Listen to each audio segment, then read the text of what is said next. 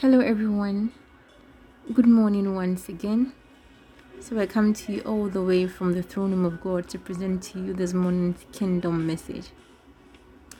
We thank the Lord for yet another day and we are grateful for life. I hope we are all doing very, very well. Okay, so I pray that the word of God will speed ahead and that it will be honored wherever it goes in Jesus' mighty name. Yesterday we finished the topic on the Holy Spirit's fold as understanding, as according to Isaiah chapter 11 verse 2. Today we'll be learning about that fold of the fear of the Lord. So we're moving on straight to the spirit of the fear of the Lord, as according to Isaiah chapter 11 verse 2. Now, when a Christian reads to know God through his word, his spirit, or dealings with him, he begins to recognize how invincible and mighty the Creator is.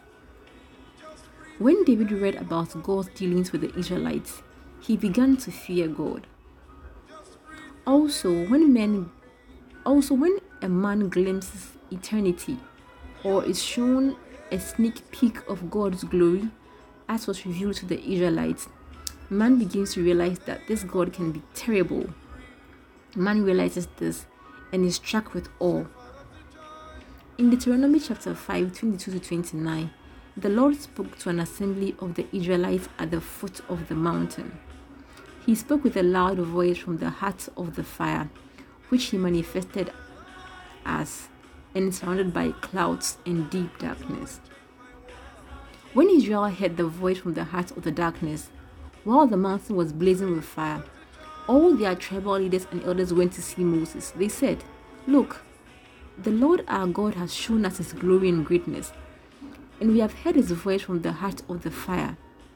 Today, we have seen that God can speak to us humans, and yet we live.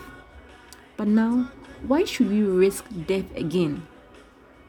If the Lord our God speaks to us again, we will certainly die and be consumed by this awesome fire. Can any living thing hear the voice of the living God from the heart of the fire as we did and yet survive?" So they pleaded with Moses to go himself and listen to what the Lord was saying, then come back and tell them everything. They promised to listen and obey. Now the Lord heard the request they made to Moses, and the Lord said, "I have heard what the people said to you, and they are right. Oh, that they would always have hearts like this, that they might fear me and obey all my commands. If they did, they and their descendants would prosper forever." So this is the kind of fear the Lord wants us all to have of him. The fear of his might, awe, and power. Not that he is to be feared like a monster whose presence we cannot come before, or some hideous, ever-wicked being desiring to devour us any time. No, the Spirit of the Lord is that who makes us hold him in the highest place regarding all of his might, awe, and power. When we learn of what he can do, we begin to be cautious of our dealings with him. When we consider Israel's exile years, their kings being treated like non-entities, we would know how far our God can go when he is enraged and revise our notes. How that Israel's king Manasseh was led away to Babylon, bound in bronze chains and with a ring through his nose in 2 Chronicles 33. Can you picture that? A king? Or imagine a president being dragged into exile with a ring in his nose and bound in bronze chains. Now when we consider all this, we will know that although God is a God of love, he is a strong enemy to sin and will someday avenge himself. We would know that the same spirit that flows in Psalm 46 as a river to excite the city of God, that is God's people, is the same river flowing in Daniel 2:10 as fire burning in the lake of sulfur. What happened to Manasseh was that he ignored all God's warnings, and with time, God avenged himself. That's what happens when we get familiar with God, or when the spirit of fear is not upon us. The spirit of the fear of the Lord does not make us take advantage of his love, but rather fear his power and obey him. This spirit ensures that we not only see the loving and gentle aspects of God, but His awesome presence that shakes even mountains. The spirit disciplines us so that we do not put God to the test, awaiting what He can do.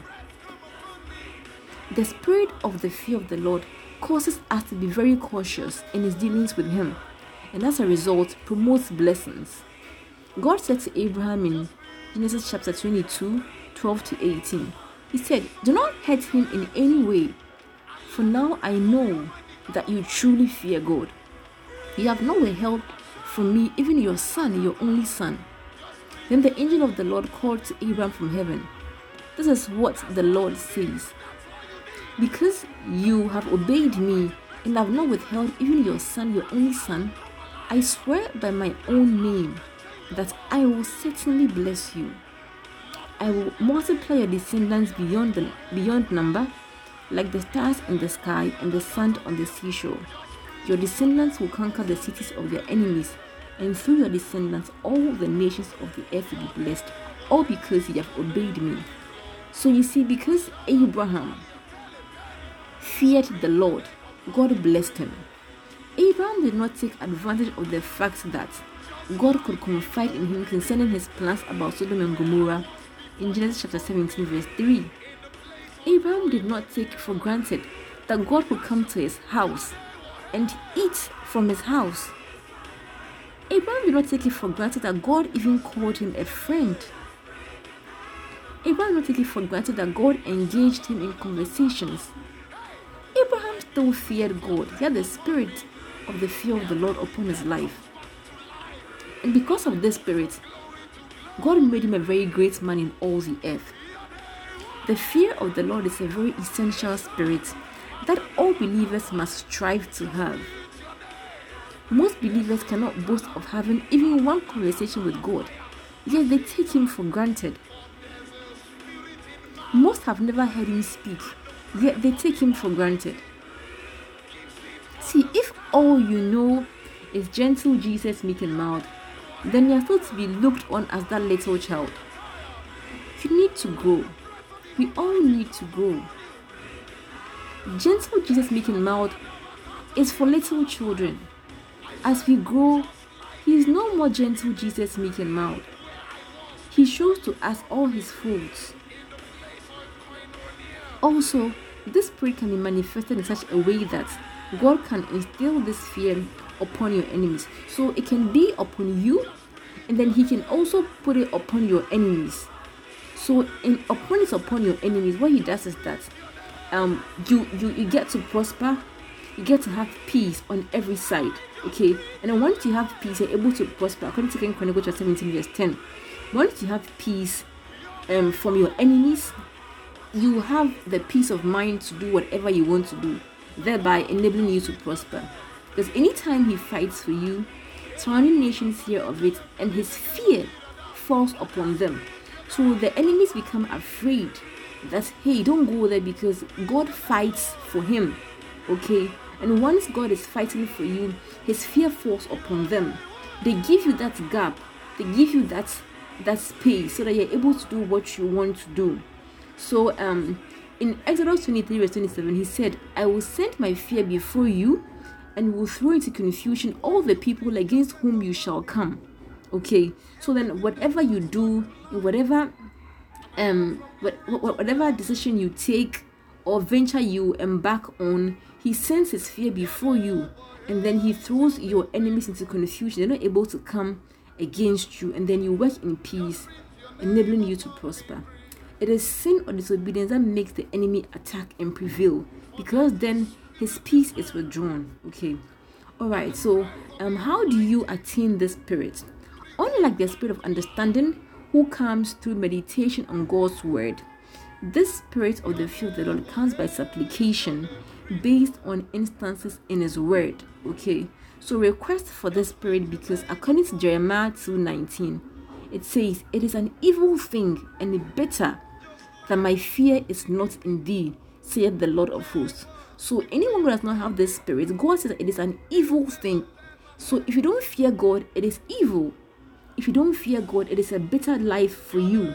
So let's pray for this bread, because that's what he says. It is an evil thing and bitter that my fear is not in thee, saith the Lord God of hosts. May God keep us. May God grant us peace. May He go before us, and may He enable us to prosper. May God be our help, and may this day be a fruitful day. In Jesus' mighty name I pray with thanksgiving. Amen.